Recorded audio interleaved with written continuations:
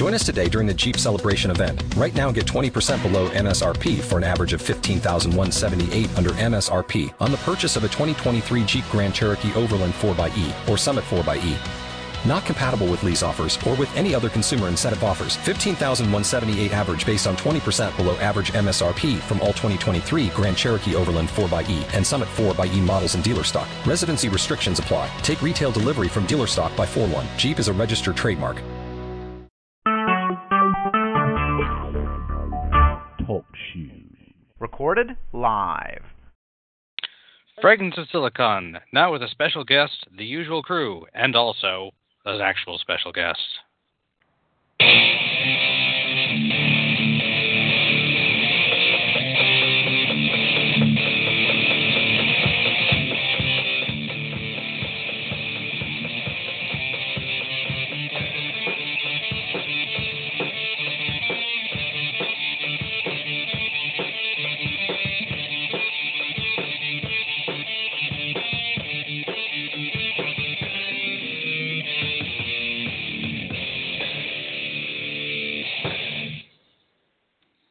All right, welcome to another installment of Fragments of Silicon. Joining me this week are Yalix. Hello. Pettyfan. Yo. Twilight. Hello. And an extra special guest this week, Naka Talele. Hi. He lives. It's been a while since he's been on our program. I think he did a one-shot in 2015, and then not until today. You know, Yeah, it's been a while. It's mainly because, well, you have a lot of stuff going on these days, and it's kind of opposite of what we're doing, but, you know, welcome on the program whenever there is an intersection, and that's happening this week. More on that in the interview portion. As it is, it's time for the news. And, Pettyfan, why don't you go first? Because, this is a thing that kind of dominated things yesterday. All right, so do we want to start with the somewhat happy news or the soul-crushing depression? Go with the happy stuff first. All right, well, I did some Black Friday shopping and got myself a Razer watch. I think it's called the Naboo watch. So that Razer, was fun. like Motorola, or like Razer as in a watch you can use to shave? No, like Razer as in the gaming peripheral company. Right. Oh, okay. Gotcha. So yeah, watch is usually $200. I got it for like $60. So I also did some other Black Friday shopping, but that was mostly for the family, and they're going to be paying me back. I got Pokemon Sun and Moon. Well, actually Pokemon Moon, so been trying to play some of that. And I guess time for the kind of sad bits. First off, my cooler in my computer is starting to die, so I had to order a new one, so that was fun. Glad it happened on Black Friday weekend, so I got a good deal on it at least. And yesterday, we had to put my mother's cat Penelope down. Because she had a virus called FIP, which is a fairly rare disease. Only like 5% of cats get, but it is 100% lethal and there's no treatment for it. You said it's organ failure due to fluid buildup doing things? It's a fluid buildup thing that starts crushing their organs. And there's nothing that can be done about it. So yeah, there's literally nothing we could have known she had it. It's a mutation of a virus that most cats already have. Like there's only like a 5% chance it'll mutate and become fatal. So that's been kind of sad. And, like, we've just been watching her brother because since they're litter mates, we want to make sure he doesn't have that problem, too. Correct me if I'm wrong, but isn't this the second one of your mother's cats that you had to put down this year? No, this is the first cat we've ever had to put down, but Oh, okay. Belle died of natural causes. Ah, there we go. That's what... So, yeah. It's not been a good year for cats. No. And, did you talk about your knee yet? Oh, right. So, I don't remember if I've talked about this, but I injured my knee a while back, and they want me to do physical therapy, but I can't afford it. So I just was told today that I need to have an MRI done to rule out whether or not I need knee surgery. So that's going to be fun. Oh, boy. I've been pricing laptops to see if I can at least get something to do the show with, since I probably won't be able to climb stairs if I need knee surgery. Ooh. So I want to see about getting that in order.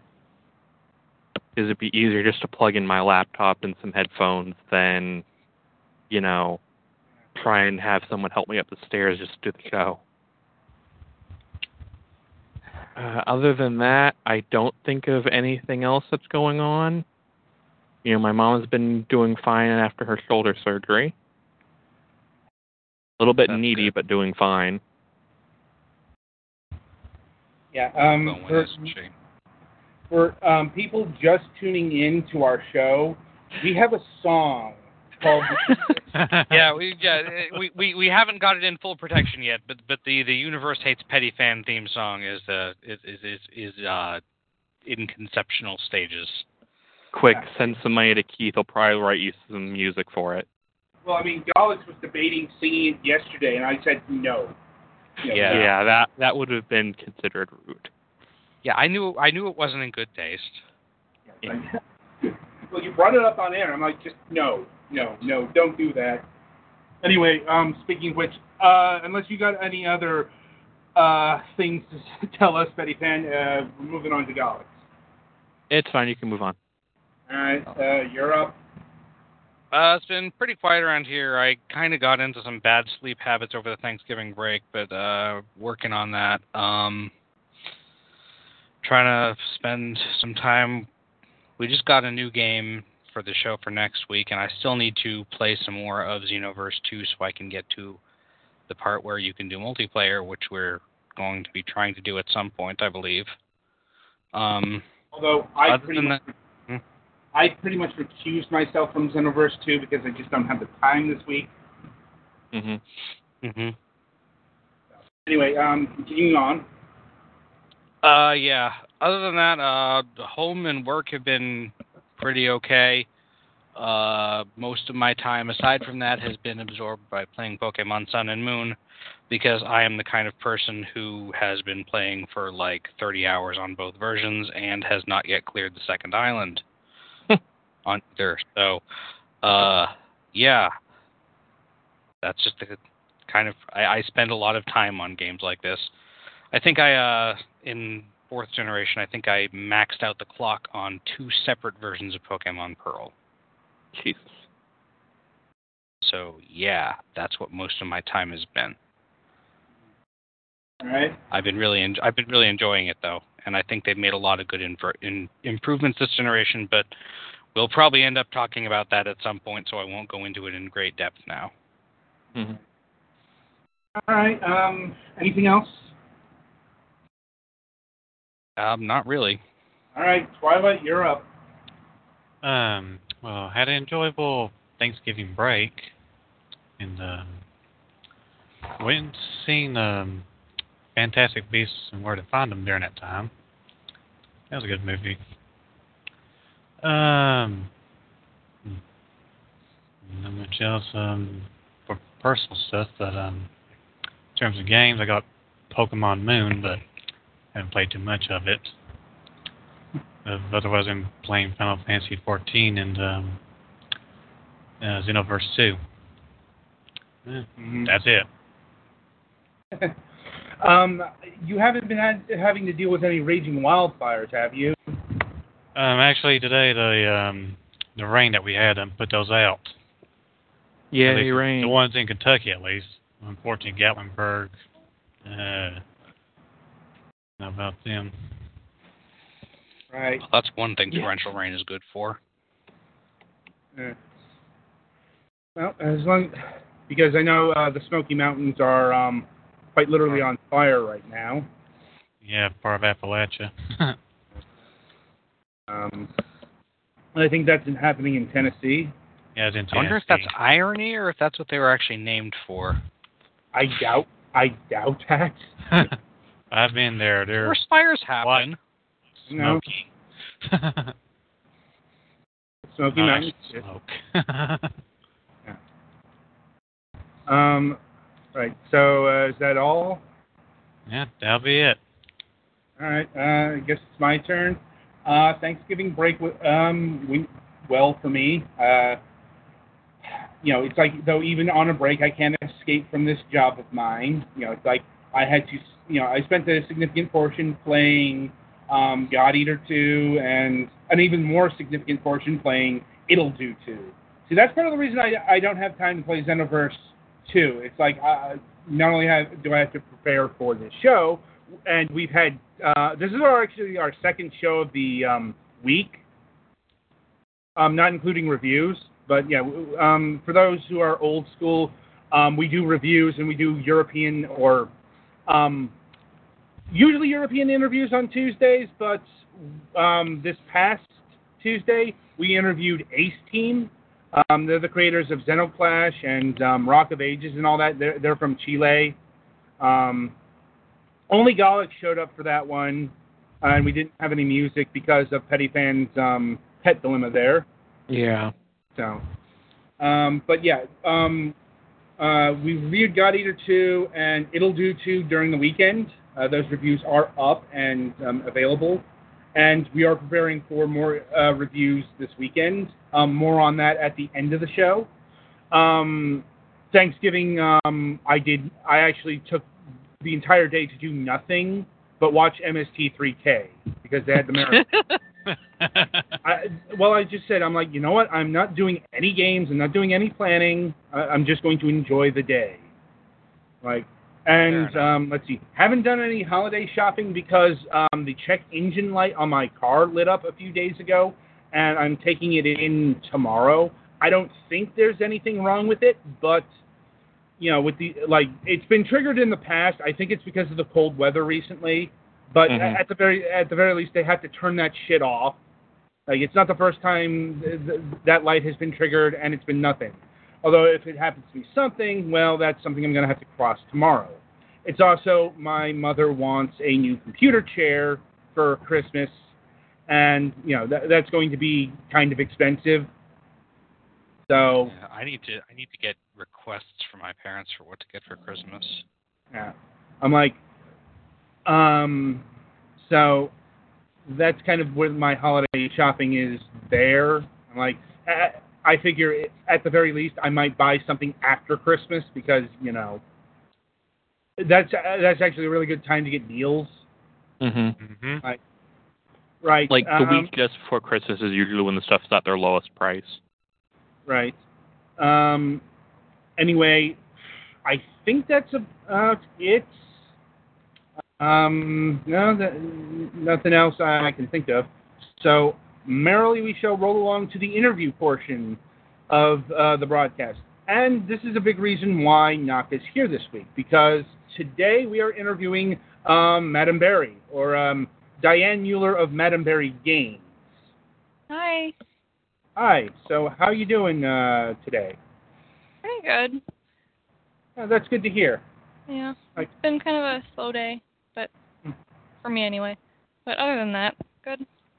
Right, and then just to note, Naka may chime in occasionally during this interview, but he's not going to be the focus. So just want to get that out of the way right now. All right. Anyway, so we usually start. Anyway, so we like to start our interviews by getting to know the person behind the game or games, and we start by asking, what got you interested in video games in the first place? So it was, I guess, kind of in high school. I mean, I've played video games most of my life, but I guess kind of in high school, it was kind of the thing to do when I was at that age, to have a Gaia Online account, and at the time they were doing kind of an MMO. It was really just kind of a multiplayer Flash game thing. And anyway, I got into the beta for that. And I talked a lot with one of the higher up, like, I don't know if he was the creative director or what, but he was one of the lead developers on that. And I don't know why at that point it hit me that making games was something that people do. Right. But I guess it didn't hit me until then that that was a job that people have. But I guess at that point, that was where I got interested in games. And what sort of systems did you play growing up? My dad had an NES that we had for the longest time, and when I was 10, he sold it, which he regrets. But he sold it so he could get us, my brother and I, Game Boy Colors. And so the Game Boy Color was kind of the first system that I really, owned. But we had this kind of rule in our household where if we, get a system, we have to sell our old system, so we never had more than, one at a time. I think eventually we convinced him to get a PS2 without selling our Game Boys. But for the most part, I played Game Boy Advanced, and PS2 games. Some of my favorites were Dot Hack, Golden Sun on the Game Boy Advance, Pokemon. Right, and shifting focus a bit, how did you make the path towards making games professionally? Did you go to university for that, or did you work in another line and jump into video games? Yeah, I actually did go to college for game development.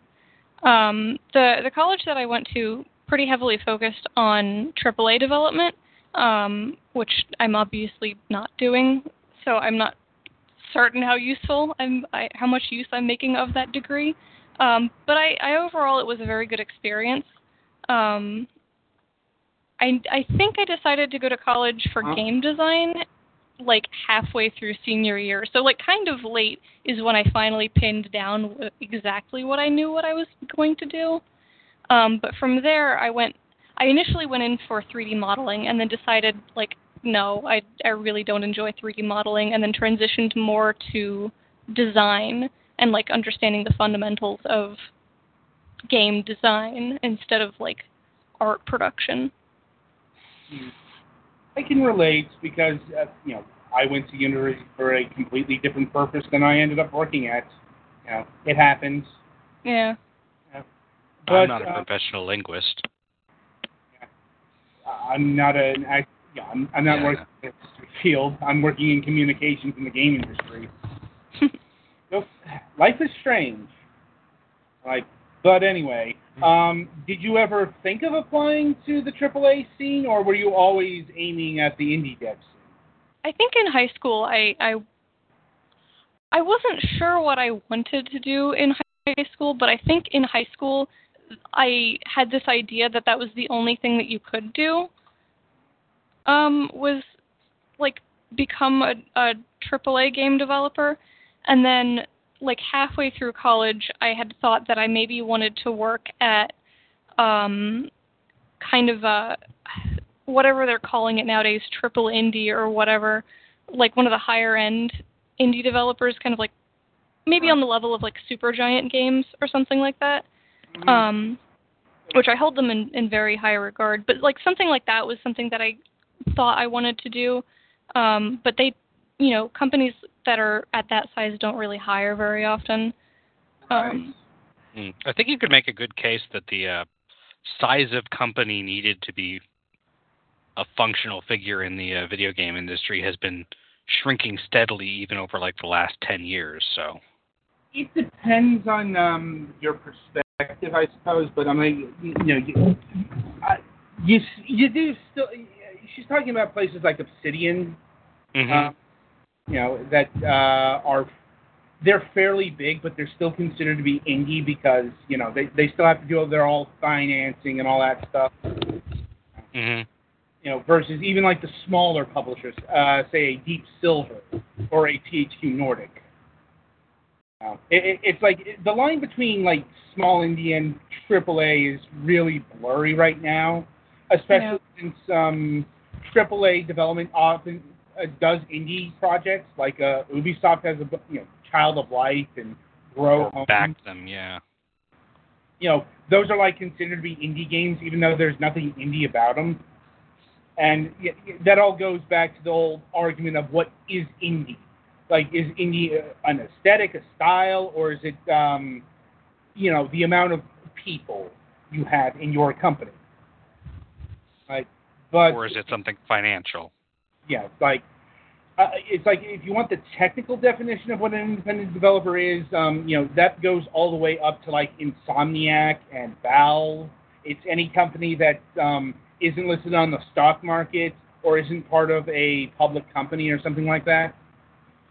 But for our purposes, indie is more the individual to like 14 team companies out there. Anyway, it wouldn't be the show without a tangent or two. Sorry. Anyway, so how has the indie scene been for you these past couple of years? I mean, it's a little difficult to answer that as a solo developer because I don't work with a team, and I also like I do like all of my own stuff, so the best I can do is sort of yell about it on Twitter on my own. So it's kind of difficult to say how the indie scene has been. I don't live in an area that has a particularly large game development scene, although there is a bit of one. Yeah. Yeah, like I recall you guys went to a convention recently? Yeah, we went to last year it was called the Ohio Game Development Expo or Game Developers Expo, one of those development or developers. This year they changed the name to GDEX. I don't think it stands for anything, so I don't know why they chose that. Game Developer Expo. Sounds like Game Developer Expo or Game... Yeah. Game Dex. Somebody asked one of the people who runs it if it stands for anything, and they were just like, so...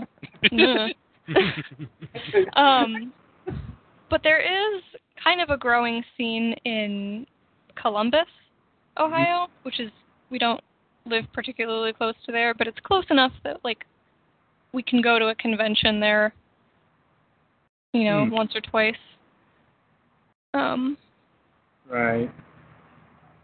Yeah, we don't get too many developers out of the upper Midwest. I mean, not shockingly, like the vast majority of our American interviewees come from California. Mhm. Yeah, California, Washington, right. Austin, Texas. Yep. Oddly enough. It's like we don't get a lot of people from the East Coast or like the Midwest. We do get some people, but I'm like compared to like the amount of people from California, Oregon, or Washington, you can see where gaming culture is centered. Yeah. All of my friends from college have moved to Washington, and I'm like, take me with you. Yeah, I can understand. Like, living here in Florida, like none of us are located near any gaming conventions or any of that, and it does impact our ability to meet people. Yeah. So we know the feeling. There's nothing here. Same. Gulch, you're the best of us because you live near Boston. Or close enough. I am technically within a day's travel of Boston, although it's like a 3-hour drive-ish. I think Boston might be the biggest. It's either that or New York City. Like, I'm honestly not sure. Like, but I do know. Also, technically within one really long day's drive, but I've never been there. Whereas I have family in the Boston. for a while it looked like Boston was going to be kind of an indie mecca. I think honestly Massachusetts, especially around Boston, is just far too expensive. But so are some of those other places. Yeah, cities in general. Yeah. Let's see. Anyway, so one thing I want to talk about is, and this may be a bit on the controversial side, but unfortunately we don't get a lot of female developers on our program. How are the gender dynamics for you like? I mean, like, have you ever encountered any resistance to the fact that you're a game developer, for example? That's always the question. No, actually, I'm very lucky to have not experienced any gendered harassment or anything like that. I know a lot of people who have, especially like firsthand in college, overhearing some of the other students' comments about female students was ridiculous. And I know a lot of people who I follow on Twitter especially I've seen a lot of people go after them. But personally, I haven't experienced any of that, and I'm very thankful for it. That's good to hear. That's very good to hear. Mm-hmm. It is. It proves the entire internet isn't full of assholes. I do occasionally get, like, randos on Twitch come in and, like, go, you're not using a real game development engine. I'm like, okay, this is apparently a fake engine. What is it? You can only make fake video games. My games aren't real. I assume a real video game engine has a name that involves Unreal or something. It's not real if you've coded, or it's not real unless you've coded it yourself from scratch, apparently. Well, apparently we have a lot of... We build our games in assembly, damn it. Yeah, it's like, apparently we have a lot of fake game developers on our program because I've lost count of the amount of people who work in Unity. Yeah. Like, plenty of them. Yeah, like, seriously, it's when somebody even works in Unreal Engine 4. Or anyway, so what game engine do you primarily work in? I use Construct 2, which is primarily an HTML5 engine, although they've developed wrappers that allow you to export to pretty much anything that takes HTML5. So you can actually export to Wii U and Xbox One, although Sony does not support HTML5, so PS4 is out. And you can also export to, like, executable and mobile. And it also makes web games with HTML5. Is that what attracted you to Construct? What attracted me to Construct was mostly the visual nature of it.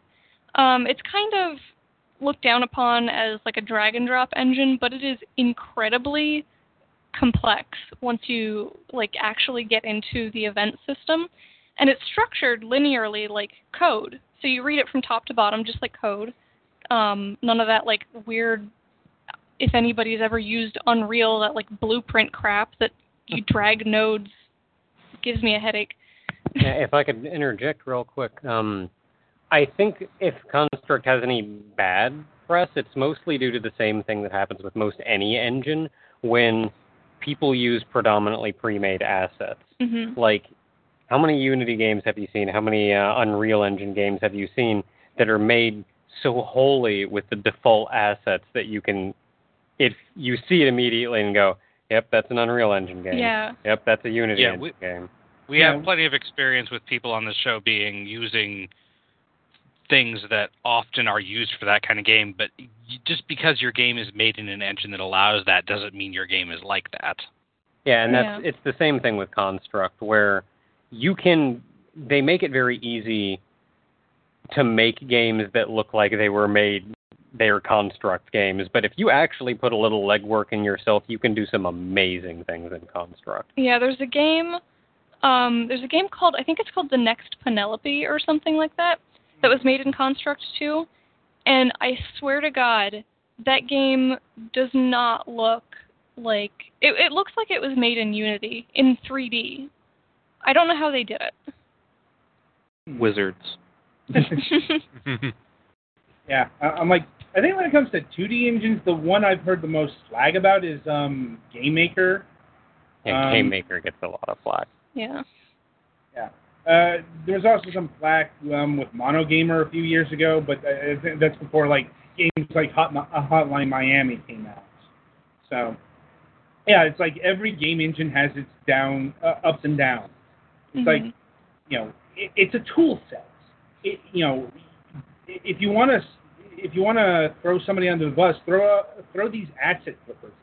You know, the ones who are, you know, just lazily purchasing stuff and slapping it together and calling it a game. Like, you know. Anyway, so let's talk about your actual game projects. Now, you do a lot of game jam stuff, right? Mhm. What sorts of games have you made for like Ludlam Dare and the like? Okay, so back in college, I made a couple of games. One of them was Cadence, which was, for those unfamiliar with game jams, typically they run for a limited amount of time, and you're given a theme at the very beginning of the game jam. So you make a game in, say, 48 hours with the theme that you're given at the very beginning of the 48 hours. So you don't know what you're going to do until you're given that theme. The theme we got for a particular global game jam was literally like a sound clip of a heartbeat. So there were no words or anything. It was a sound clip of a heartbeat. So we made a game about a kid who's recently diagnosed with a chronic illness, and she's navigating these stages that are based on the stages of grief. And it's a platformer, and you can only see when her heart beats. So, like, when she's running faster, her heart beats a little more, or faster. And so your vision is limited to these, like, ripples, these, like, sound ripples. So there's that one. Visual Out, the game that I'm working on now, actually started as a Ludum Dare project. And the theme was entire game on one screen, which was kind of supposed to be a mechanical limitation. Like, you can't, like, scroll at all. Your entire game has to be on one screen. And I tend to not like those kinds of themes, just because you tend to see a lot of the same types of games when you're given a mechanical limitation. People tend to take it at face value, and so you see a ton of the same types of games using the theme, like, entire game on one screen. When they announced the theme, they tweeted a picture of a TV monitor, and so I was like, what if entire game on one TV screen? And I put, like, the rim of a TV screen as, like, the outside of the game view. So I don't know. I guess I was trying to be clever, but I don't know. It sounds clever to me.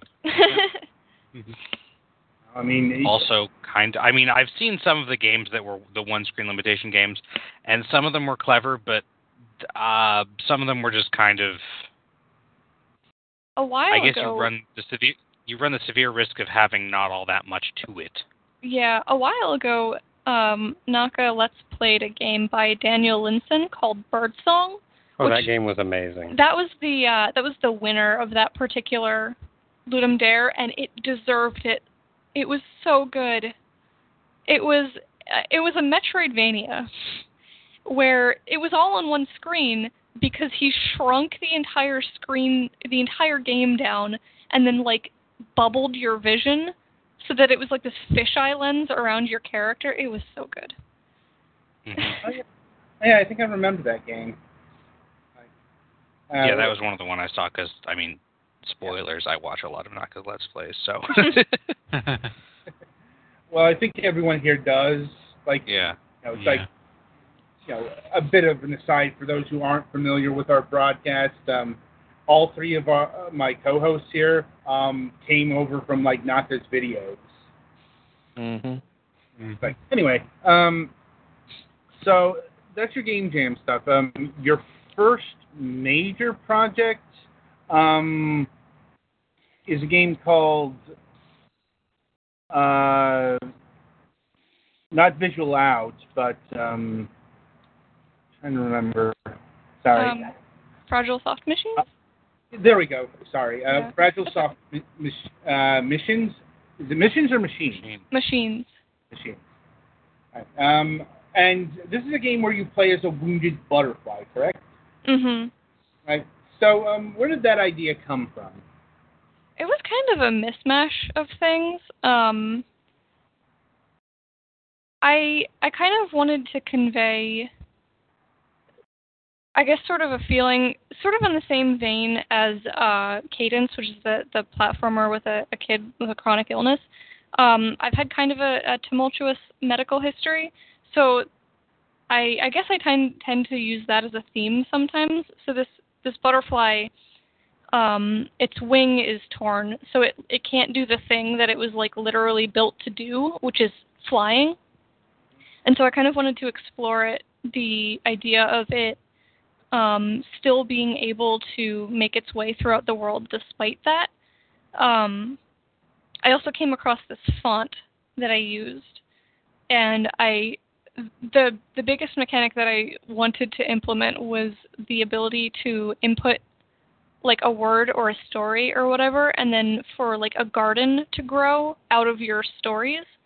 So you go throughout this world as a butterfly, and you're given like story prompts, and you write about like what you're saying back to this narrator who's talking to you, or what your feelings are of the environment that you're in. Like you walk into this place with a bunch of mushrooms, and you can either say it's like gross and disgusting, or you can like talk about how like warm and comforting it is or whatever. And the stories that you write grow into this garden that you grow as you go throughout this world. Is this procedurally generated? No, it has a non-linear but like concrete story. So there are a couple of paths that you can take, but it's all like pre-scripted. And how many like storylines are there, or branching paths? It kind of depends. There are two main ones, with I think 3 or 4 different endings. So it kind of branches off into 2 main paths, and then you can kind of go and backtrack and make smaller branches. And then it convenes into one path again, and then splits off into like 3 or 4 different endings. I don't remember. And from what I'm gathering, you seem to be on the side of games are arts. That's a whole debate that's been going on the past couple of years.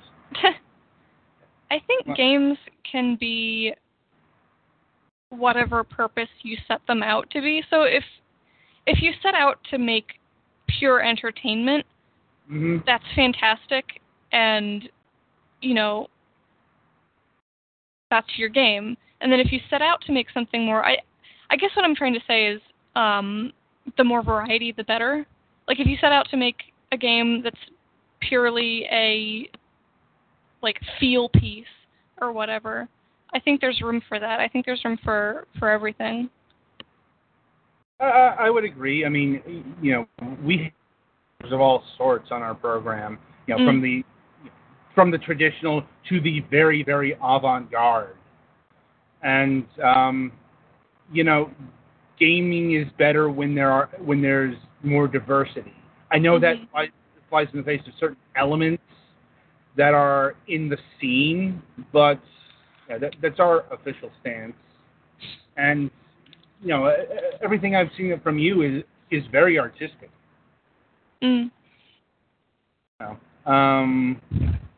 But Now, I suppose we should, unless there's anything else you wish to convey with Fragile Soft Machines here, we should move on to your current project. Okay. Now, for the uninitiated, what is this game Visual Out?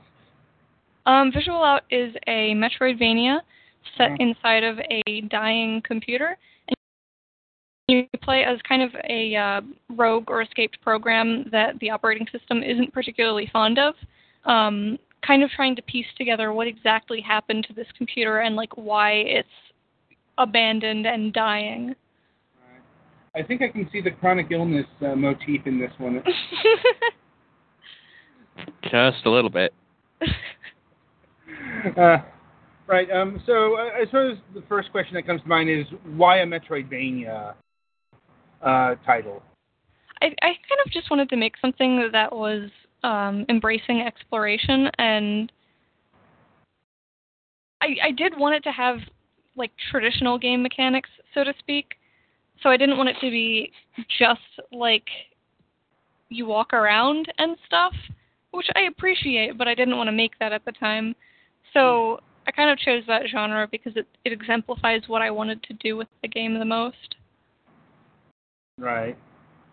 And, well, I suppose the question that I'm getting at is, how are you going to make this game stand out in a sea of Metroidvania titles? Seriously. Yeah, that is one of something that I'm... Yeah, we have had a lot of people who are making this kind of, a Metroidvania game in some fashion on the program. Mm-hmm. I made one. Yes. You're the competition. Yeah. I suppose we can get to Walgaia in a little bit, but in a few years. Yeah. The day the sun dies, add 10 years to that, right? Something like that. I mean, Knock has been working on Walgaia for the entirety that I've known him for. And then I'm like, but that's another thing. The point is, so is there anything that would make Visual Out stand out from the pack? Yeah, that's kind of something that I've also been grappling with, especially after Axiom Verge came out, like a couple months or whatever into development. I was like, oh, this game does like everything that I want to do except with guns. I think some of the key things that I wanted to do with Visual Out that differ a bit from the traditional Metroidvania recipe, whatever. I wanted there to be a less of a focus on combat and just like shooting things to get rid of them, and more of a focus on thoughtful exploration and kind of a bit of puzzles, and using glitching enemies to your disposal and kind of like outsmarting them or tricking them into doing what you want them to do. The visual style of the game is definitely something that I've heard from a lot of people is pretty unique. So that's something that I am pushing in terms of making it stand out. But also the, I guess, more thoughtful exploration is something that I want to, and the glitches is something that I want to explore more and really push so that it's more unique. That would be interesting. It's like, I mean, especially since exploration is a key component of, especially like the Metroid games. Castlevania, there too. Castlevania, usually a lot of the exploration is less where is anything and more gotta find every little nook and cranny. Yeah, they do have significantly different design aesthetics, and usually when Metroidvania titles go to the the template. They're aping Metroid and not Castlevania on that regard. Mm-hmm. Mm-hmm. But what sorts of power-ups are you looking to include in Visual? So far there's a tether that lets you attach to objects and move them around. It's not a grappling hook, which I think some players were a bit confused by that. It lets you move objects instead of like you swinging from them or something. So they come to you, not cable. you go to them. Yeah, basically. I have recently implemented something that is very highly requested, which is like actually freely moving the object instead of just tugging it along, because it was kind of like a leash before. Like you grabbed it and you pulled it with you. But now you can actually like physically move it around the space without moving your character, which is nice. So there's the tether.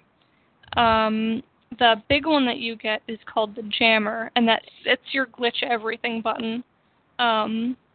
It basically deploys like a jamming field around you, and it's one of my favorite visual effects in the game, but it glitches stuff. The official description in-game is the jammer does something. Experiments are needed. Which hopefully lets the player know, use it on everything.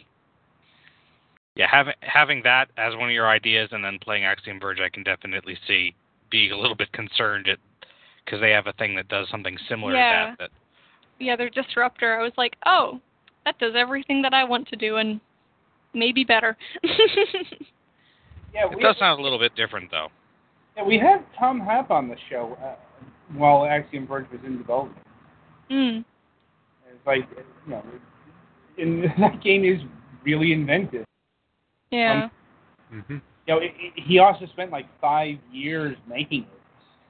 Yeah, Visual Out has not taken quite that long. Well, how long have you been working on Visual Out? I have been officially working on it since August of 2015, so about a year and a half-ish. It did start from a Ludum Dare, though, which was, I think, December of 2014?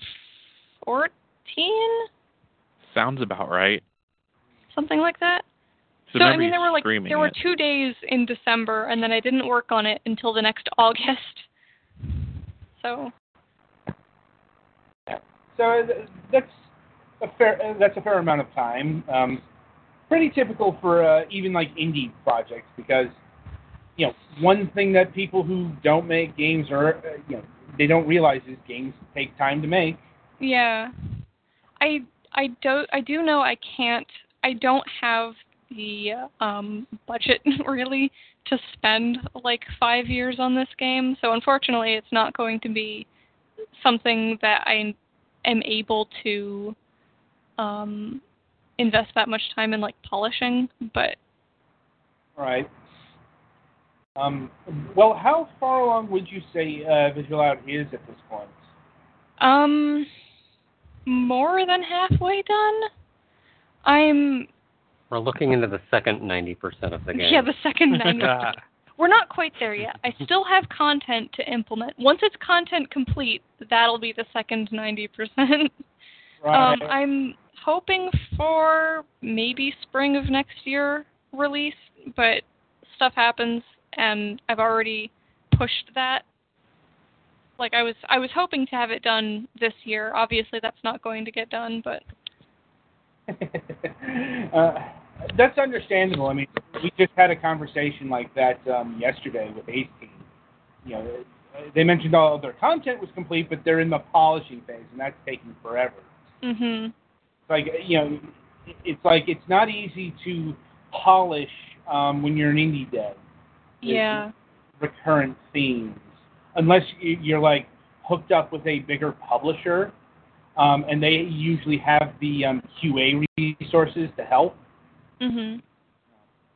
And I'm presuming, like, are you doing everything of this game yourself, or is like Naka helping you out, or is other people helping you out? I'm emotional support. You're emotional support, and how do I program this? so far, everything that I've done on my own. I am talking to a composer because I do not touch music. The music that's in the game right now was procedurally generated, which I find it amazing that that's even a thing that can be done. But it's definitely not the final music that I want in the game because it kind of sounds procedurally generated. But I am talking to a composer who I won't name because we haven't officially signed a thing that says it's official or anything yet. So everything but the music, basically, I'll be doing. That's a very common thing. Usually when we get people who have done a game from scratch, it's like if there's a part that they didn't do, it's the music because that's so out of their depth. But sometimes we've had people who've done the music as well. Yeah. But, I find that incredibly impressive, just that breadth of skill set. Oh, indeed. It's like, though in the indie dev scene, you do tend to wear many hats. Yeah. It is nowhere near as compartmentalized as the AAA development scene is. You have your engine developer, you have your modeler, you have this, that, and the other thing. While the indie scene is much more like the old school days, where your programmer is probably also your artist and your writer and your producer. Yeah, that's kind of one of the things that led me into independent design rather than sticking with the modeling that I had been going to college for. Was I'm kind of that jack of all trades, master of none type person, and I knew that master of none was going to bite me in the butt once I tried to apply anywhere. But well, I mean, have you worked on other people's projects, like freelancing? I do a bit of that sometimes, on and off. It kind of just depends on schedule. Like in October, I was preparing for GDEX, and I was not about to divide my attention. But I do take commissions. I take pixel art commissions and just regular art commissions, and I do occasionally freelance on some other projects. I don't know if any of them have released, though. I couldn't say because I don't know what you what projects you might have worked on there. I worked on, there's a game called Angry Hanger that I did a lot of the preliminary art for, and then Visual Out just picked up to a pace where I couldn't work full time on their art anymore. I'm actually not sure if they're continuing to use my assets or if they replaced them. I haven't checked up on that, and I kind of don't care, but they can do whatever. The game is fun, though.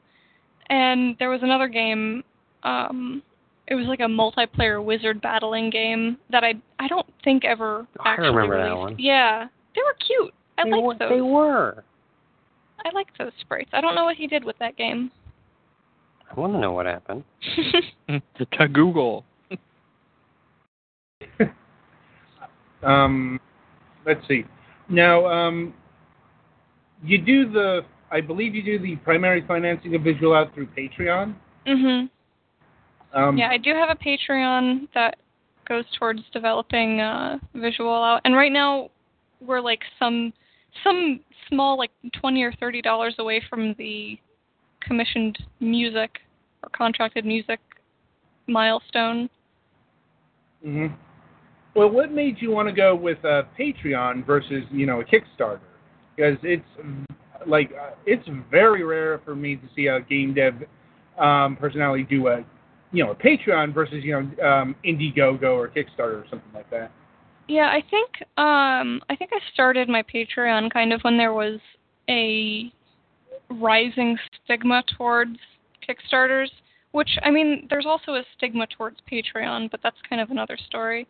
At the time, I was also doing monthly projects, monthly games, and I hadn't yet started full-time work on Visual Out. I think I started my Patreon in May, and I started working on Visual Out in August. So in 2015, Patreon worked really well for me because I was doing monthly projects, and Patreon is on a monthly deliverable system. So it worked out just from what I was already doing. It's a bit harder now to structure the paid deliverables while working on a a long-term project. But stuff like early game builds and updates work pretty well for that. Well, would you ever consider doing a Kickstarter in the future? Maybe in the future. Definitely not for Visual Out, because I feel like Patreon and Kickstarter is a bit too much give me your money. And I definitely don't want to be that person. But I think what really concerns me about Kickstarter is, for one, there's that risk of putting so much effort into Kickstarter and not getting any of that money, falling short of your goal. Even I've heard of a Kickstarter that fell $25 short of their goal, and it was really? You were so close. And also there's that you get that lump sum of money, and I feel like it's easier to budget when you're getting a consistent monthly income rather than $50,000 in January and then fuck all for the rest of the year. That does kind of make sense. Yeah. And we've certainly seen issues with Kickstarter developers managing funds. Yeah, and then on the other side, there's the other issue, which is, what if you're phenomenally successful and have added so many stretch goals that you have problems meeting your... Right. Or producing the things that you promised for your stretch goals. AKA Mighty Number 9 syndrome. Yeah, I still have a couple of Kickstarters, or games that I kickstarted, in 2013 that I'm waiting on. And I'm come on, you're so close. That's kind of one of the rules of thumb when it comes to Kickstarter games. Expect at least one delay. Yeah. Really, don't expect a game. Expect that you're just going to give your money away. And hope. Well, that is one of that's one of the things that's really that's blighted the video game sector of Kickstarter. And I can tell you, this hasn't affected you want to see the opposition to this? It's the tabletop games. They're doing phenomenally well on Kickstarter. They're breaking records left and right. Yeah, I think that's one of the things I saw when I looked into Kickstarter initially was there aren't video games that are doing really well. It's the board games that are doing great. Right. Though it's probably because it's easier to make a board game than it is to make a video game. Mm-hmm. It depends, because you have a lot of manufacturing that you have to... I mean, if you have your manufacturing plan worked out, then I suppose if you just need the money for it, then yeah, that's easy. But I have one of my friends from college successfully kickstarted his board game, and I think he's still having trouble with manufacturing. It's an incredibly complex game, but I think he's still having trouble manufacturing it. That would make sense. It's that is one of that is also one of the hang-ups on video game Kickstarters, whether or not you're offering physical there's been a lot of Kickstarters that have run into problems in delivering physical goods because you have to make them and you have to ship them, especially internationally. Oh yeah. Yeah, it's apparently shipping to Australia is a pain, according to the people at Desert Bus. Well, Australia is incredibly far away from everything else, including other parts of Australia. But it's also expensive. Shipping goods to Mexico or Japan or so it's a very nuanced issue. And it's not helped that stuff like Mighty Number 9 came out and just kind of soured the well. Now, it's like, I imagine things might pick up with Kickstarter once games like Yooka-Laylee and Bloodstained and Shenmue 3 come out. Yeah, once there are some major successes to help remind people that, it is actually a platform that's capable of making big, good things as well as high-profile disasters. That was another thing that affected Kickstarter last year. Like, Kickstarter was actually trending downward already, but then you had a slew of high-profile projects, like just one after another, and that kind of masked the downswing, because you had like all these projects breaking, financial records, and so on and so forth. And it's no surprise that we haven't really had any Kickstarters near the caliber of what happened last year, and so of course it's been on a downward spiral. And then you have this new platform called Fig. I'm not sure how familiar people are with Fig, but this is a new crowdsourcing platform. It's the thing that launched Psychonauts 2, and that's the one that lets you, if you want to, instead of the traditional rewards, you can also purchase a stake in the final product, right? Right. This is an actual investment platform, and there's been a lot of chatter in one of my friend circles about Fig because because of how much you need to not only how much you need to invest, but what is the ROI, the return on investment. And from what I've seen, the return on investment on a Fig game isn't good. Like, if you're or hasn't been so far. Yeah, well, it's projected to not be good. Like, it's more if you're feeling charitable, and if you want, say, Psychonauts 2 to happen, then yeah, invest your money. But if you're an actual investor, this is a good investment platform. Okay. But anyway, so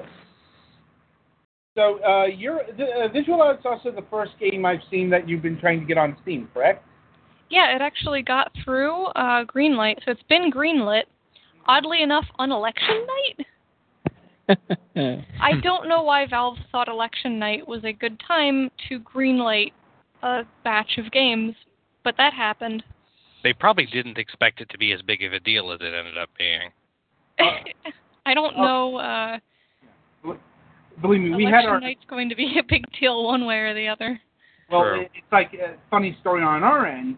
The day after election night, we had to do a show, and we interviewed Obsidian about a game called Tyranny. Oh. The irony. That's not irony. That's being apropos. Yeah, that's right. It's dramatic irony where things line up in a way that you wouldn't expect them to. Or never wanted to. Yeah. But we're not MSP, so let's not get on a political event here. Yeah. But yeah, it was Visual Out was greenlit. It took about 2 weeks. I think a lot of that time was just waiting, because the way Valve greenlights games is kind of weird. They seem to do it in batches. Like they'll greenlight 100-something games at once. Although they'll greenlight the odd game here and there that's just doing phenomenally, but for the most part they just do it in one large batch. So I think a lot of that time that Visual Out was in limbo was just waiting for them to do another batch. Right. And have you looked into getting your game onto GOG or the Humble Bundle? Not so far. I'm sure in due time. Yeah. Not surprisingly, people tend to go to Steam first and then the other platforms later. Mm-hmm. Especially since GOG is a lot more closed than Steam is these days. Yeah, I'm not sure I'll target GOG, but I may at one point, look into doing a Humble Bundle I don't know how you even go about doing that. I haven't looked into that yet, but I'll cross that bridge when I come to it. Makes sense. And are you developing Visual out strictly for, say, Windows, or are you like doing it for all the computer platforms? Construct does easily export to Mac and Linux as well as Windows. Although I won't have a particularly easy way to test, especially on Mac. I don't have a Mac, so I can export, but I will probably have to, like, borrow a friend's computer or, you know, commandeer their time or something to even test if it works. Because I've had some of my other games, like Fragile Soft Machines, is on all three platforms, or all three operating systems, and I've had a couple of problems with Linux and Mac.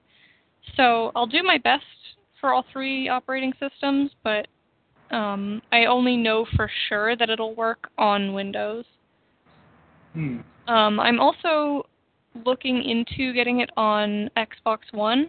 I'm not sure if I'll target a Nintendo platform, because obviously, you know, the Switch has already been announced, so the Wii U is kind of... Well, I'll say it outright, target the Switch. Like, it depends on if they support HTML5 easily. Yeah, Because, again, we don't Sony know doesn't. enough about the Switch to know whether it would be a good match is the thing, really, right? I'm speaking more in terms of, you know, the dying system versus the shiny new system. Oh, yeah. I'm sure I wouldn't. It wouldn't be worth my time to port to Wii U, but not at this point. I mean, like, for example, Stardew Valley, they just canceled the Wii U version in favor of a Switch version. Because, that makes sense. Yeah, like, and I expect this to happen more and more. Like, you know, like, it's obvious why. You know, it's like the Wii U is on its way out. The Switch is coming in March, and you know, it makes more sense to get on board the new system, especially while it's barren. You know, like, you know, it's like, I'll be honest, I don't know how that stuff works, because, you know, we've never really dealt with Nintendo, and we wouldn't know the policies. But I'm sure there's a way to contact them and find out kind of details. I'm like, yeah, I mean the Wii U supports games made in Construct. There's kind of a bit of a hack job you've got to do, but it supports it. So, I mean, it looks promising that the Switch would also support games made in this engine, but we'll see. Yeah, we'll find out in January. Like, January is what is it, 12th that they're doing the Switch thing? Something like that. Yeah. Anyway, so I think that's about it. Currently, unless my contemporaries here have questions of their own they wish to ask you. I don't. I think I'm good. I'm curious to see how the game comes out. Thanks. I'm good too. I'm looking forward to the game. Oh, thank you. All right. So that'll about do it for our interview portion. Thank you, Diane, for coming out and taking time out of your schedule to be with us this week. Thank you for having me. Yeah, no problem. I'm looking forward to the game as well, and I'm looking forward to eventually reviewing it. I think the whole crew here is. And also, Naka, thank you for joining us this week. No problem. Yeah. So the game is Visual out. It's currently projected to come out spring 2017. Date subject to change. Any details on pricing yet? Not that I'm ready to announce. Fair enough. All right, so keep an eye out. It's going to be $1 million. Yes. All of your monies. All right, Petty Fan, play us to the next segment.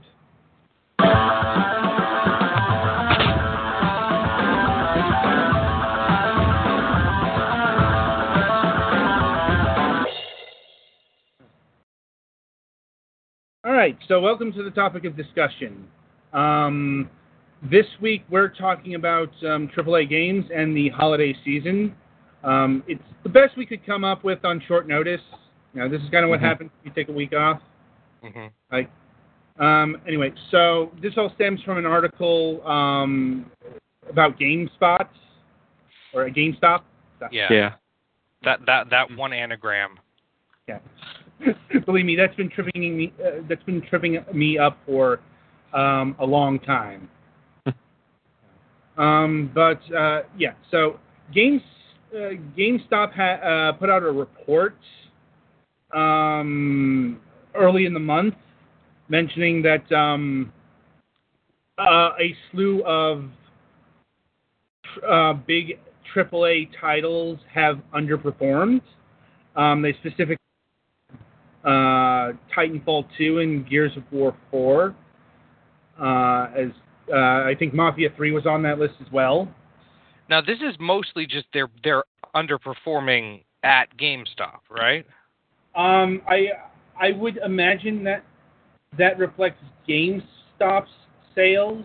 There are a few trackers of this. The big one is called the MPD Group.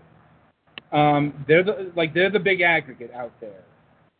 You know, and it's worth noting that, you know, this was October sales. This isn't factoring November sales.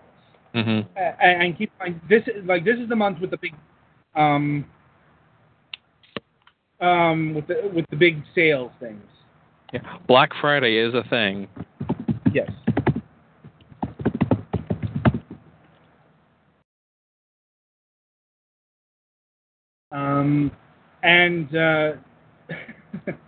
Anyway, so and a news story, by the way.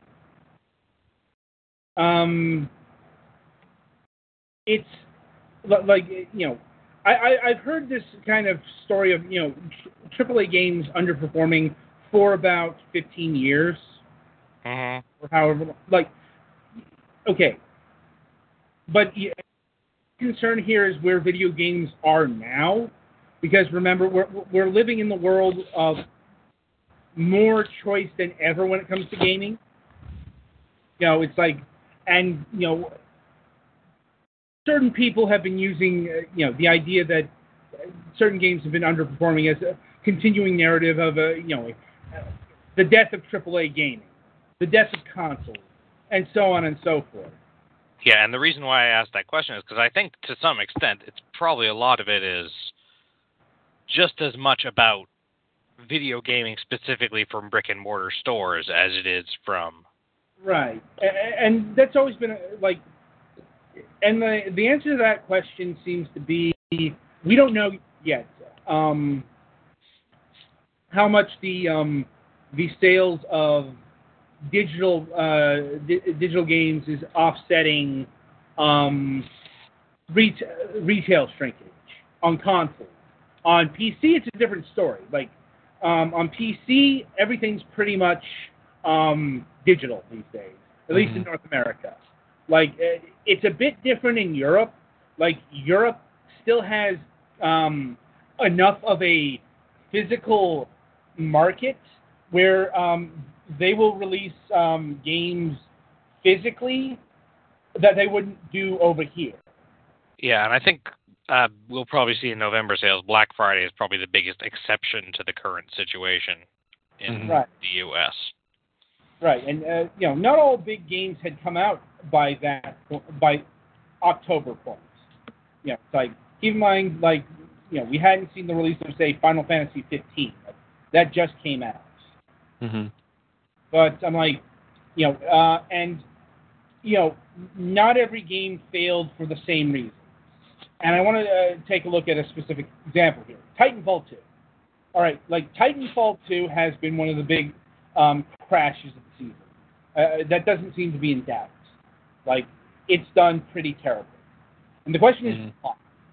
Well, the answer can be found in the fact that it came out a week after Battlefield 1 and a week before Call of Duty Infinite Warfare. Yeah, that was not a good what's the name? Not a good release calendar arrangement for any of those games, I don't think. Well, it's like well, traditionally Battlefield and Call of Duty come out near around the same time because duh. Yeah, but you don't need to add a third thing. Well, yeah, that's more the issue here. Well, yeah, the issue here is Titanfall 2 coming out. Like, especially since it was a game published by EA. Like, EA also is the publisher of Battlefield 1. I'm like, I understand that there's a bit of a thematic difference between the two games, but, mechanically, not that much. They're both FPSs. I don't know what you're talking about. I definitely remember a large number of giant robot fights in World War I. And parkour. I didn't know stupid Jetpack Hitler extended that. Oh. But yeah, it's like in the case of Titanfall 2 failing, it's kind of obvious. It's like, all right, you put this against some of the biggest games of the season, and it crashed. It's like, fucking duh. Mm-hmm. Like, I think another game that I've seen has been underperforming is Watch Dogs 2. And, it's like, the concern there is, like, if Watch Dogs 2 is failing, why? Because if you don't know, Watch Dogs 2 stars a protagonist, a black guy. It's like, as far as, like, that and Mafia 3 are, like, the big POC AAA game releases this year. And, I've seen like, I think GameStop said Mafia 3 underperformed, but I think I also saw that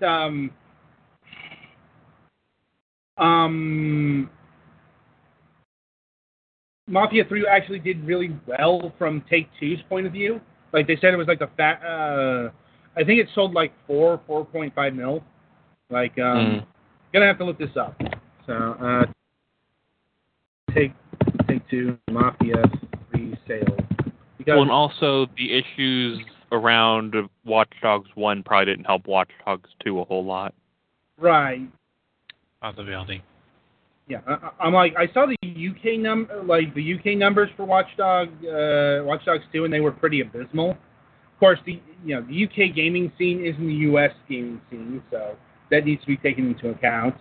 So Mafia 3 has shipped 4.5 million copies, not sold. Like, shipped is not sold. Shipped is what they ship to retailers. Yeah, sold shipped is the number that the company that produces it has sold to the stores that will then sell it to the customers. But also, I believe there are provisions in effect where they can sell it back if it doesn't sell enough. Right. And that's something that's been tripping up people for ages. I'm like, if they say shipped, that's a different metric than sold. Like, you want to see sold. Like, just because they've shipped 4.5 copies of Mafia 3 does not mean they have sold all of them.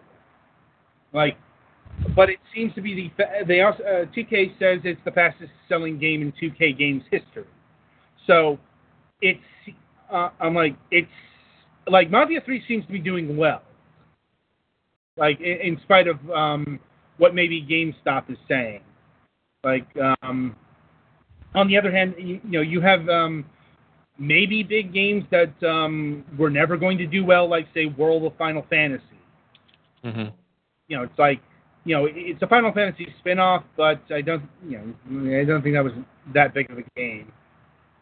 Yeah, that was more of a side game because, 15 is a coming. Yeah, I'm like, and one of the biggest efforts this holiday season has been VR. Specifically PlayStation VR. And I think there was there was a report released today by a company called Superdata that said VR has been the biggest loser this holiday season. I am fine with this. Yeah. Okay, thanks to notably fewer units sold than expected due to the relatively fragmented title lineup and a modest marketing effort. VR headsets are now expected to sell even fewer than previously thought. Superdata revised forecast for 2016 calls for under 750,000 PlayStation VR units sold. The previous estimate was 2.6 million. Ouch. Mm-hmm. With Google's Daydream selling just 261,000, down from 450,000. Previous estimates for the HTC Vive, Oculus Rift, and Gear VR remained unchanged at 450K, 355K, and 2.3 million. And that's not surprising when you get down to it.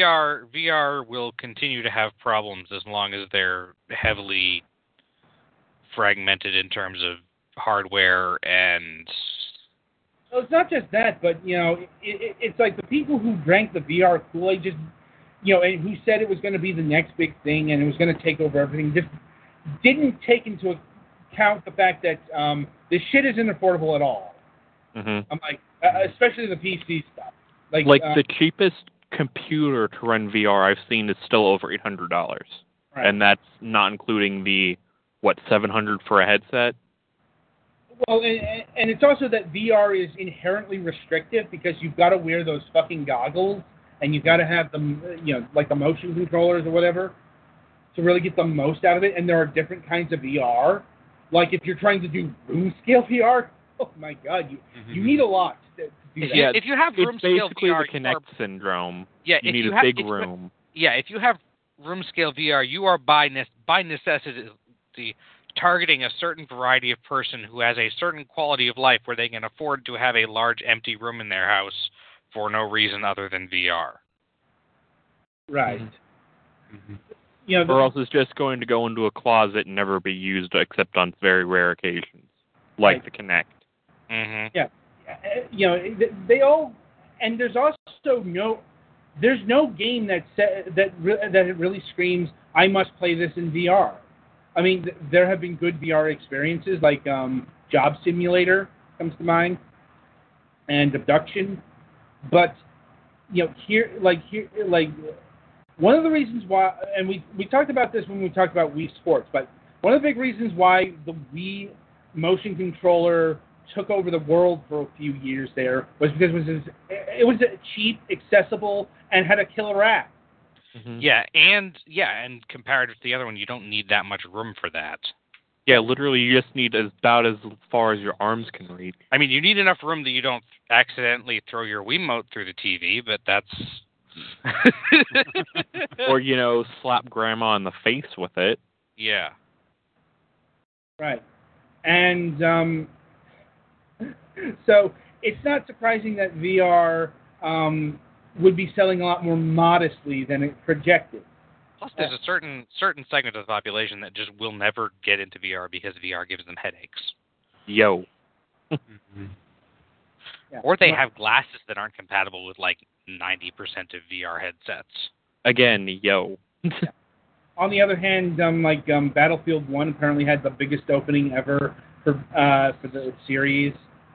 On the other hand, Call of Duty Infinite Warfare is way down from last year's Black Ops 3. One of those...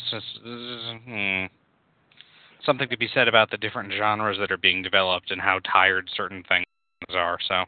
Yeah. Well, and speaking of which, perhaps the biggest loser, even more so than VR, is Toys to Life. Yeah.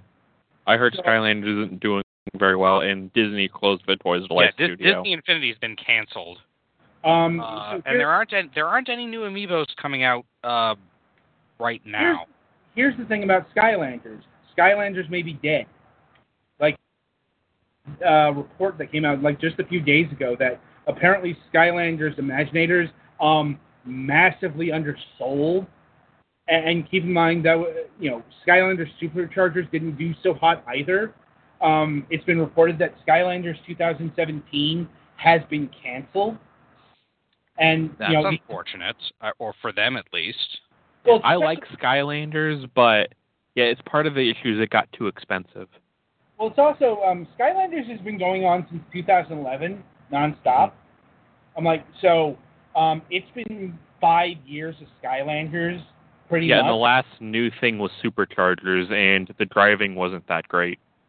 Well, the series seems to have gone downhill starting the Trap Team. Mm-hmm. Like, I think that's when they really started losing ideas. Well, yeah. If you look at the development of the series, it's Skylanders, the game where you play with little toys, and then it became, after a certain point, it's Skylanders, the game where you play with the little figures of the cute characters, and then also there are these things that they have to use that are accessories, and then there are these things for them to ride.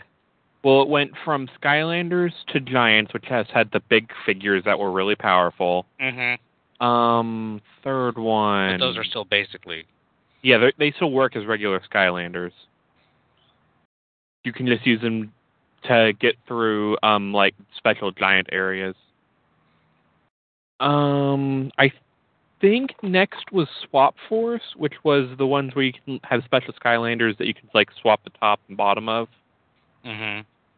And then I think after that was Trap Team, then Superchargers, and then whatever this new one is. But yeah, I think part of the issue. Yeah, Imaginators. Some of them are figures of characters that are kind of cool, and the other ones are kind of like figures of. I mean, Trap Team is the worst at this. They're boring-looking things. Hmm. Well, there's the traps, and then they have the actual trap characters. They're weird. It's also worth noting that the Skylanders series premiered on Netflix recently, and apparently that's not gotten the eyeballs either. So right. Yeah. So the upshot is Skylanders may not be a thing anymore, and so that'll leave the Toys to Life down to Lego Dimensions, which is still getting support, by the way. And Lego Dimensions. Lego. Yeah, Lego Dimensions has the strong advantage of it's also toys that are just. I mean, they're Legos. I think you can actually pop them off the base and use them as Lego minifigs. Don't quote me on that. I don't have that. You can, but here's the thing about Lego Dimensions. They're the most expensive of them all. Oh, yeah. Well, that's the other factor of them being Legos. Yeah, no shit. Mm-hmm. I'm like Lego, you sell us your soul and you might get a minifig. And yeah, the amiibos are still around. But like the amiibos have an advantage in the fact that they're not tied to any specific game. I mean they, you have like the Smash series and the Mario Party series and what have you, but you can use different amiibos for different games. I can use a Smash amiibo in Mario Party. Yeah, having an amiibo tied to a franchise or a system is different than having an amiibo tied to one game. Like, for example, my Nintendo amiibos from Superchargers, I can't use, if I ever get the PlayStation version of it, I can't use them. Right. Yeah, but like And I don't think Crash can be used in the other versions, but don't quote me on that. Crash whereas amiibos can be used for multiple games. Yeah. Crash actually can be used on like the Wii U version of Imaginators. It's just you just have to buy him loose because he comes in the PS4 bundle. Yeah, I believe that's the case. Yeah. All right, because Bowser and Donkey Kong came in the Wii bundle, so I wasn't sure about that. Yeah, no, like Nintendo's intellectual property isn't showing up on a Sony console. Yeah, I'm pretty sure the world would burn first. Yeah. Well, in regards to Nintendo, not surprising, they've gotten the big boost from Sun and Moon. Like apparently it's the fastest selling Pokemon title to date. I read something about the fastest selling Nintendo game. It could be that. I read that. The point is the Pokemon Go effect is strong with this. Mm-hmm. And I'm like, we're going to see if that's going to hold true with Super Mario Run. Like, that's coming out next month. Mm-hmm. And, as far as the Wii U goes, it's dead in the water. Like, the last big exclusive was released a month ago in in Paper Mario Color Splash, which I think has done okay-ish for a Wii U game. I don't think it really matters how it was going to do. Like it's just a project that was in development and I guess Nintendo needed something for the Wii U. Yeah, like I believe I've been hearing rumors that Breath of the Wild will be the last official Wii U game from Nintendo. That's looking likely. Like everyone's done with the Wii U. Like outside of like a few third-party development projects. Like there might still be some virtual console stuff coming to the Wii U, but like big AAA stuff probably is done. Yeah, virtual console stuff seems to be still coming out at a regular grip, which makes sense.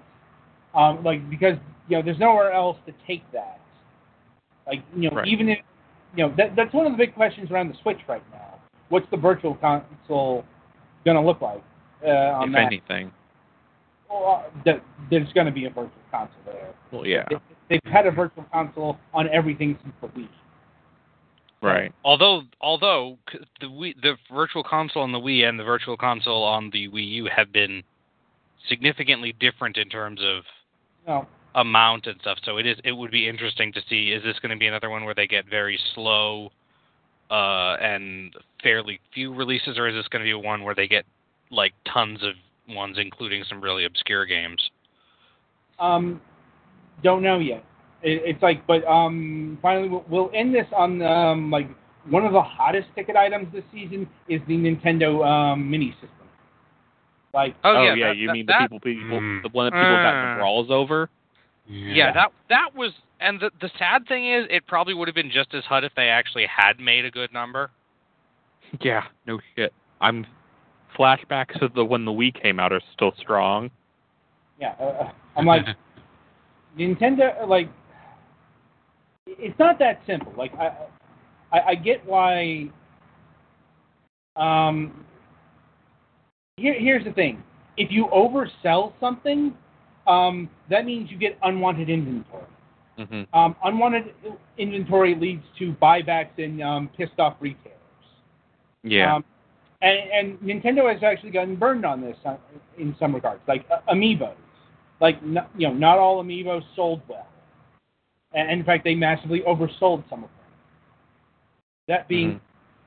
Yeah, like the ones they thought were going to do well didn't, and the ones they didn't think were going to do well.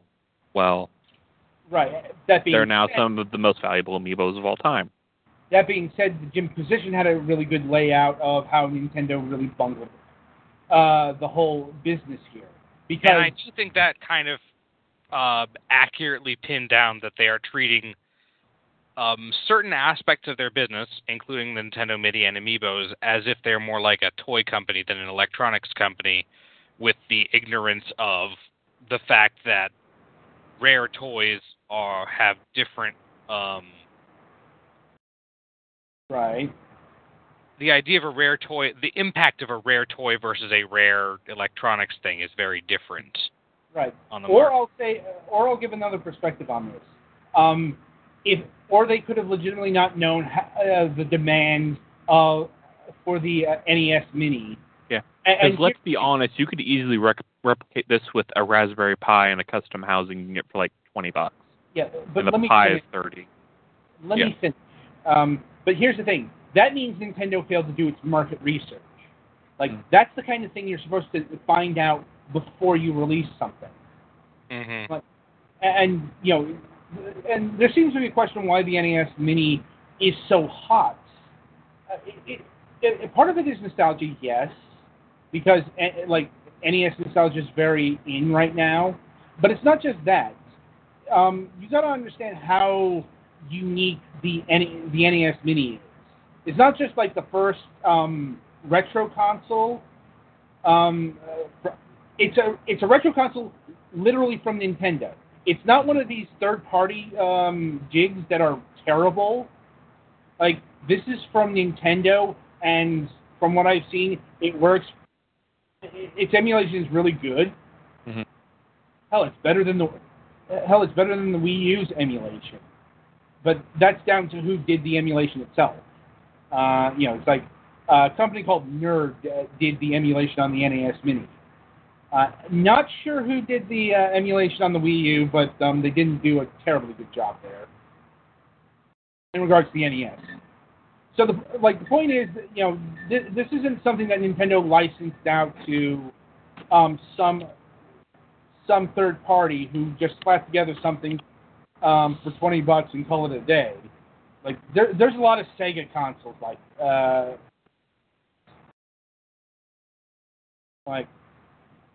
Mm-hmm. Oh, hang on, Petty Fang dropped.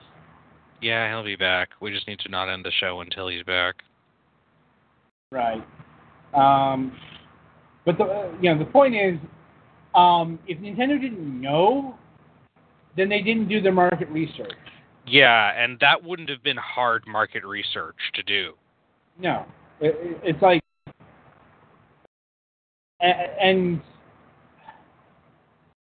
it's also, we don't know how easy it is for Nintendo to slap these things together. Like, Nintendo isn't going to sacrifice quality for quantity.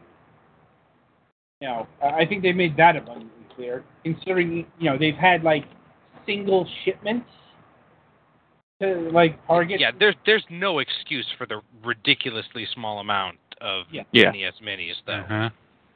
Yeah, and I could see if it was at least 50 per store or something like that. Yeah, I think I've generally heard that there have not been any stores that had more than 10. Mm-hmm. Something like that.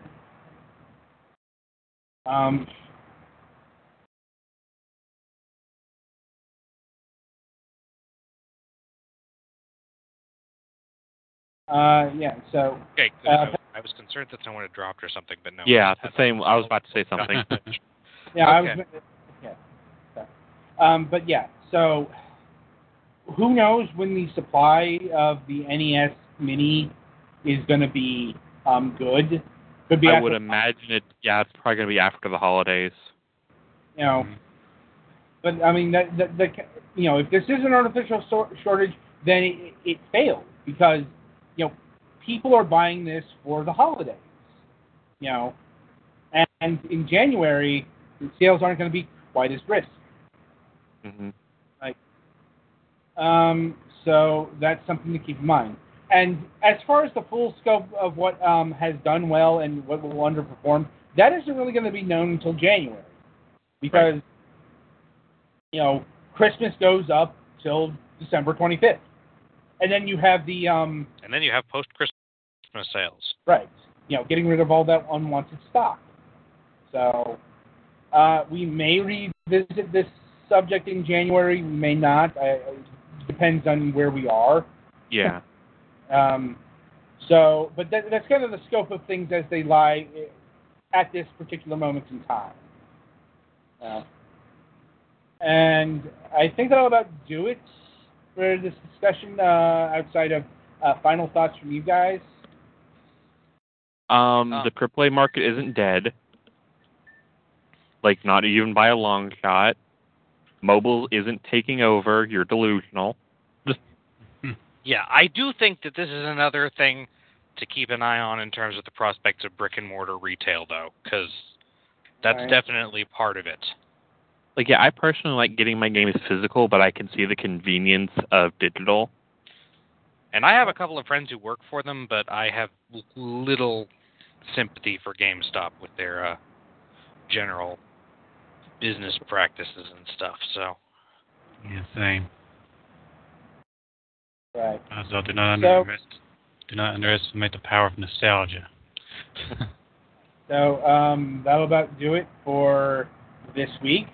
In case you didn't know, Naka and Barry had to leave during the transition because Naka had work tomorrow. As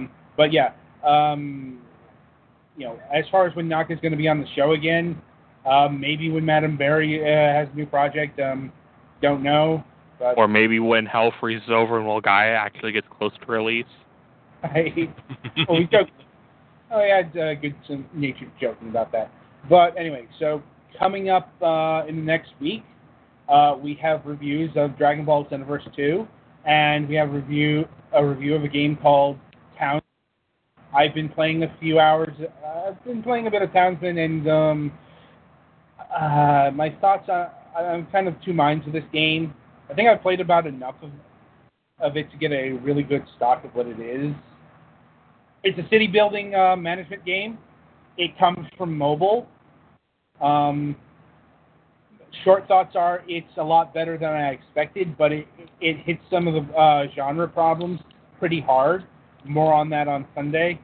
And coming up next week in interviews, currently we have on Tuesday, December 6th, we have Philip Roth of Nordic Games.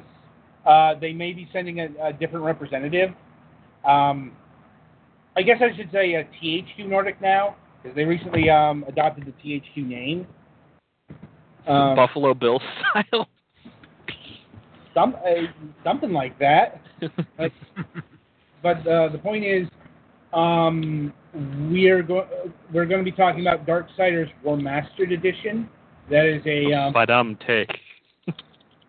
Yeah, it's a remastered version of Darksiders 1 that just hit the PlayStation 4 and the Xbox One and hit the PC today.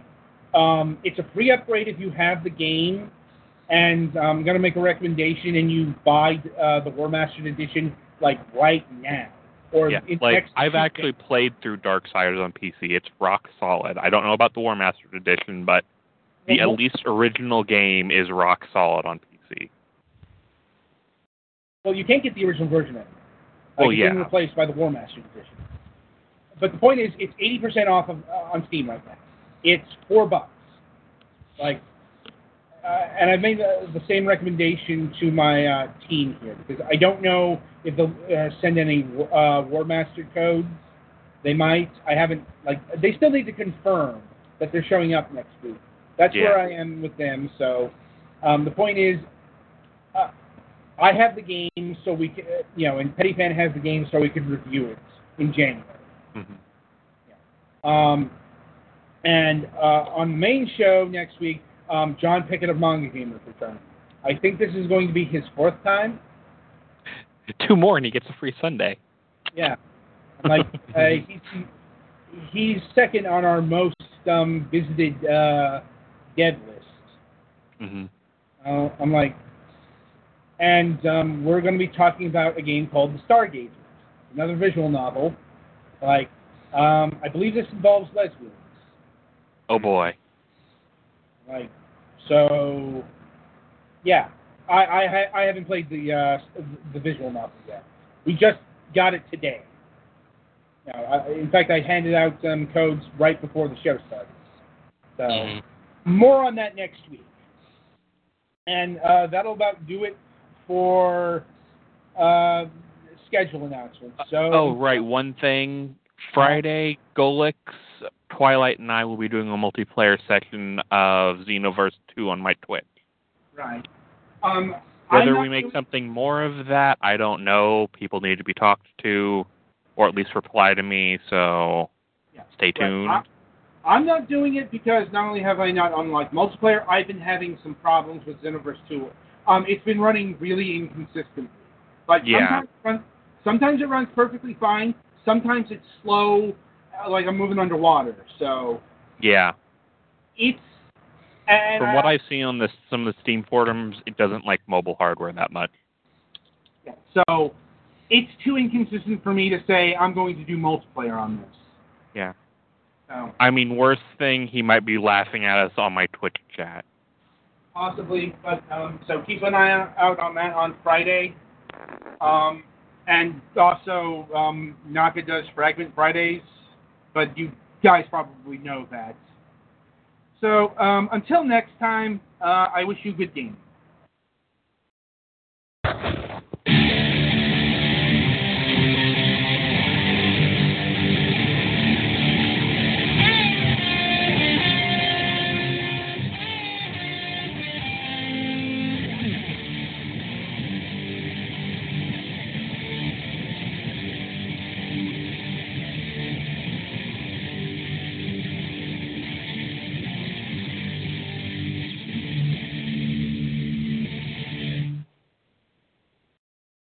With the Lucky Land Slots, you can get lucky just about anywhere.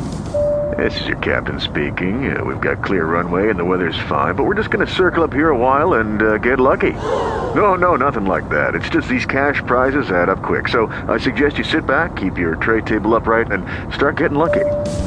Play for free at LuckyLandSlots.com. Are you feeling lucky? No purchase necessary. Void where prohibited by law. 18+ terms and conditions apply. See website for details.